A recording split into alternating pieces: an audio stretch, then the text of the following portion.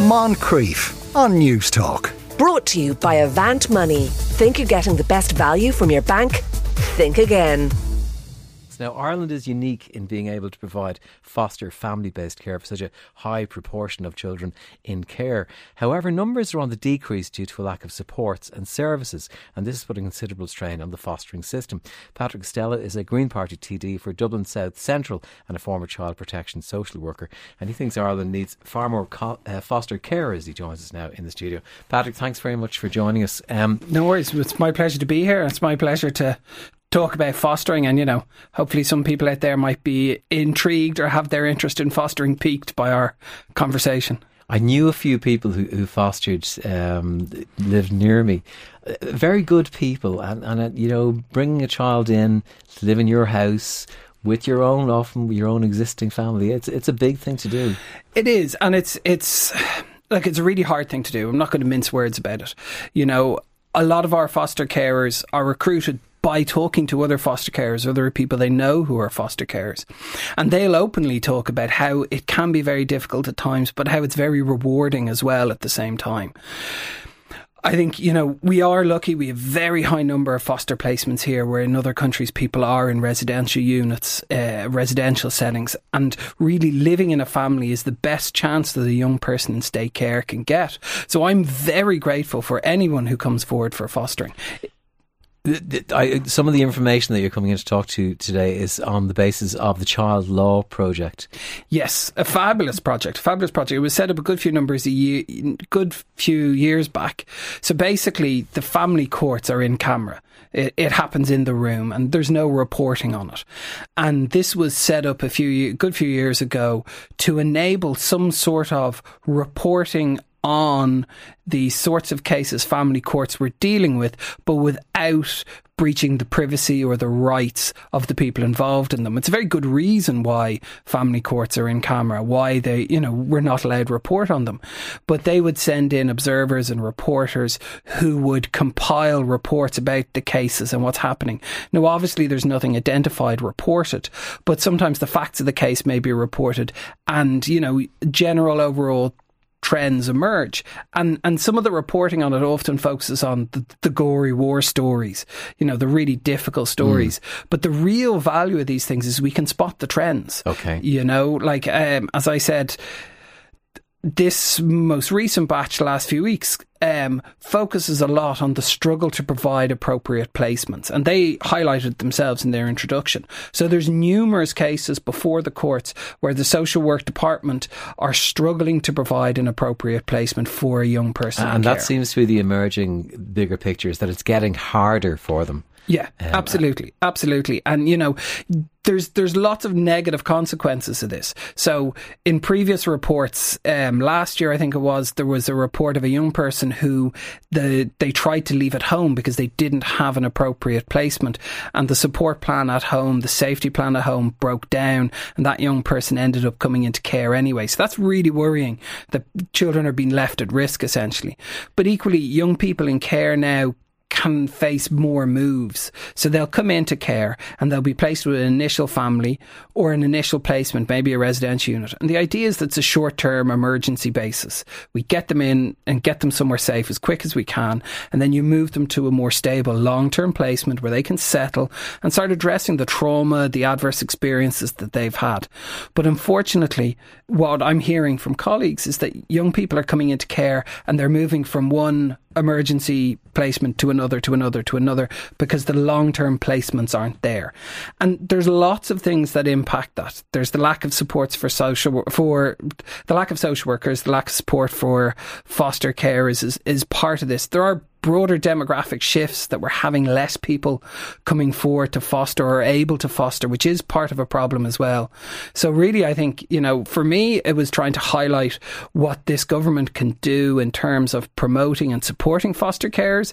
But I think it's also very important to have a conversation about it, because a lot of the time there are people out there who might be thinking about it, who hear this conversation, who might be nudged a little further and might check out fostering.ie to find out information about how they can sign up. So there seems to be, it's getting more difficult, the numbers are falling, it's more difficult to place a child into a foster home. So to try and move things along, there's a few things you'd like to see done. One is the allowance to be increased for a start. It hasn't been increased or not much since 2009. 2009 was the last increase, and at that point it was quite a small increase. Now look, as I say, nobody does fostering for the money, but the allowance that is used can be used to get extra supports, extra help, extra activities for a young person. You know, you were talking earlier about, say, the therapy with horses and that kind of stuff. You know, these things cost money, and not all the time they're covered by the social work department. So increasing the allowance kind of helps with that kind of stuff, you know, and it's also a signal in terms of respect for foster carers and the vital role that they play within our services. And to be fair, the HSE, excuse me, that's showing my age a bit, TUSLA do understand that, and TUSLA do appreciate the need to address the issues of recruitment. And I know the Minister understands this and understands the need to address the issues of recruitment. So, you know, for me, this is about just trying to keep the narrative, keep the conversation going and pushing it forward as much as I can. A listener is saying, I've never fostered and I would love to, but what holds me back is getting close and building a relationship to a child or teen, and then they're moved on for whatever reason. There must be a great sense of loss for the foster family. There can be, yes. Like to be totally honest, yes, there can be. And the child has moved on for all sorts of different reasons. Like sometimes the child is moving on because you were just providing an emergency placement. Sure. And I think if you're just an emergency placement, that's one thing. But sometimes the child moves on because they're returning home to their family of origin, to their parents. And I think we need to look at that. You know, that's a loss to the foster family, but it is ultimately a very positive thing for a child to be able to go home to their parents, you know. And I think, look, if someone is interested and that's a concern for them, pick up the phone, call TUSLA, check out fostering.ie, ask to talk to other foster carers and see how they have dealt with that. Because there are foster carers out there who are helping with the recruitment drive who can talk much better than I can about that emotional journey you walk with the child. And it is emotional journey that you're walking with the child because, you know, you are there for them 24/7 where the social worker mightn't be. There may even be, but due to staff shortages, not even be an allocated social worker. So the foster care is doing a huge amount of work, and I think we should all be very grateful to them. A thing that struck me was that TUSLA is losing social workers, particularly losing link workers who are allocated to support foster carers. Is there anything that could be done there, or what's going on?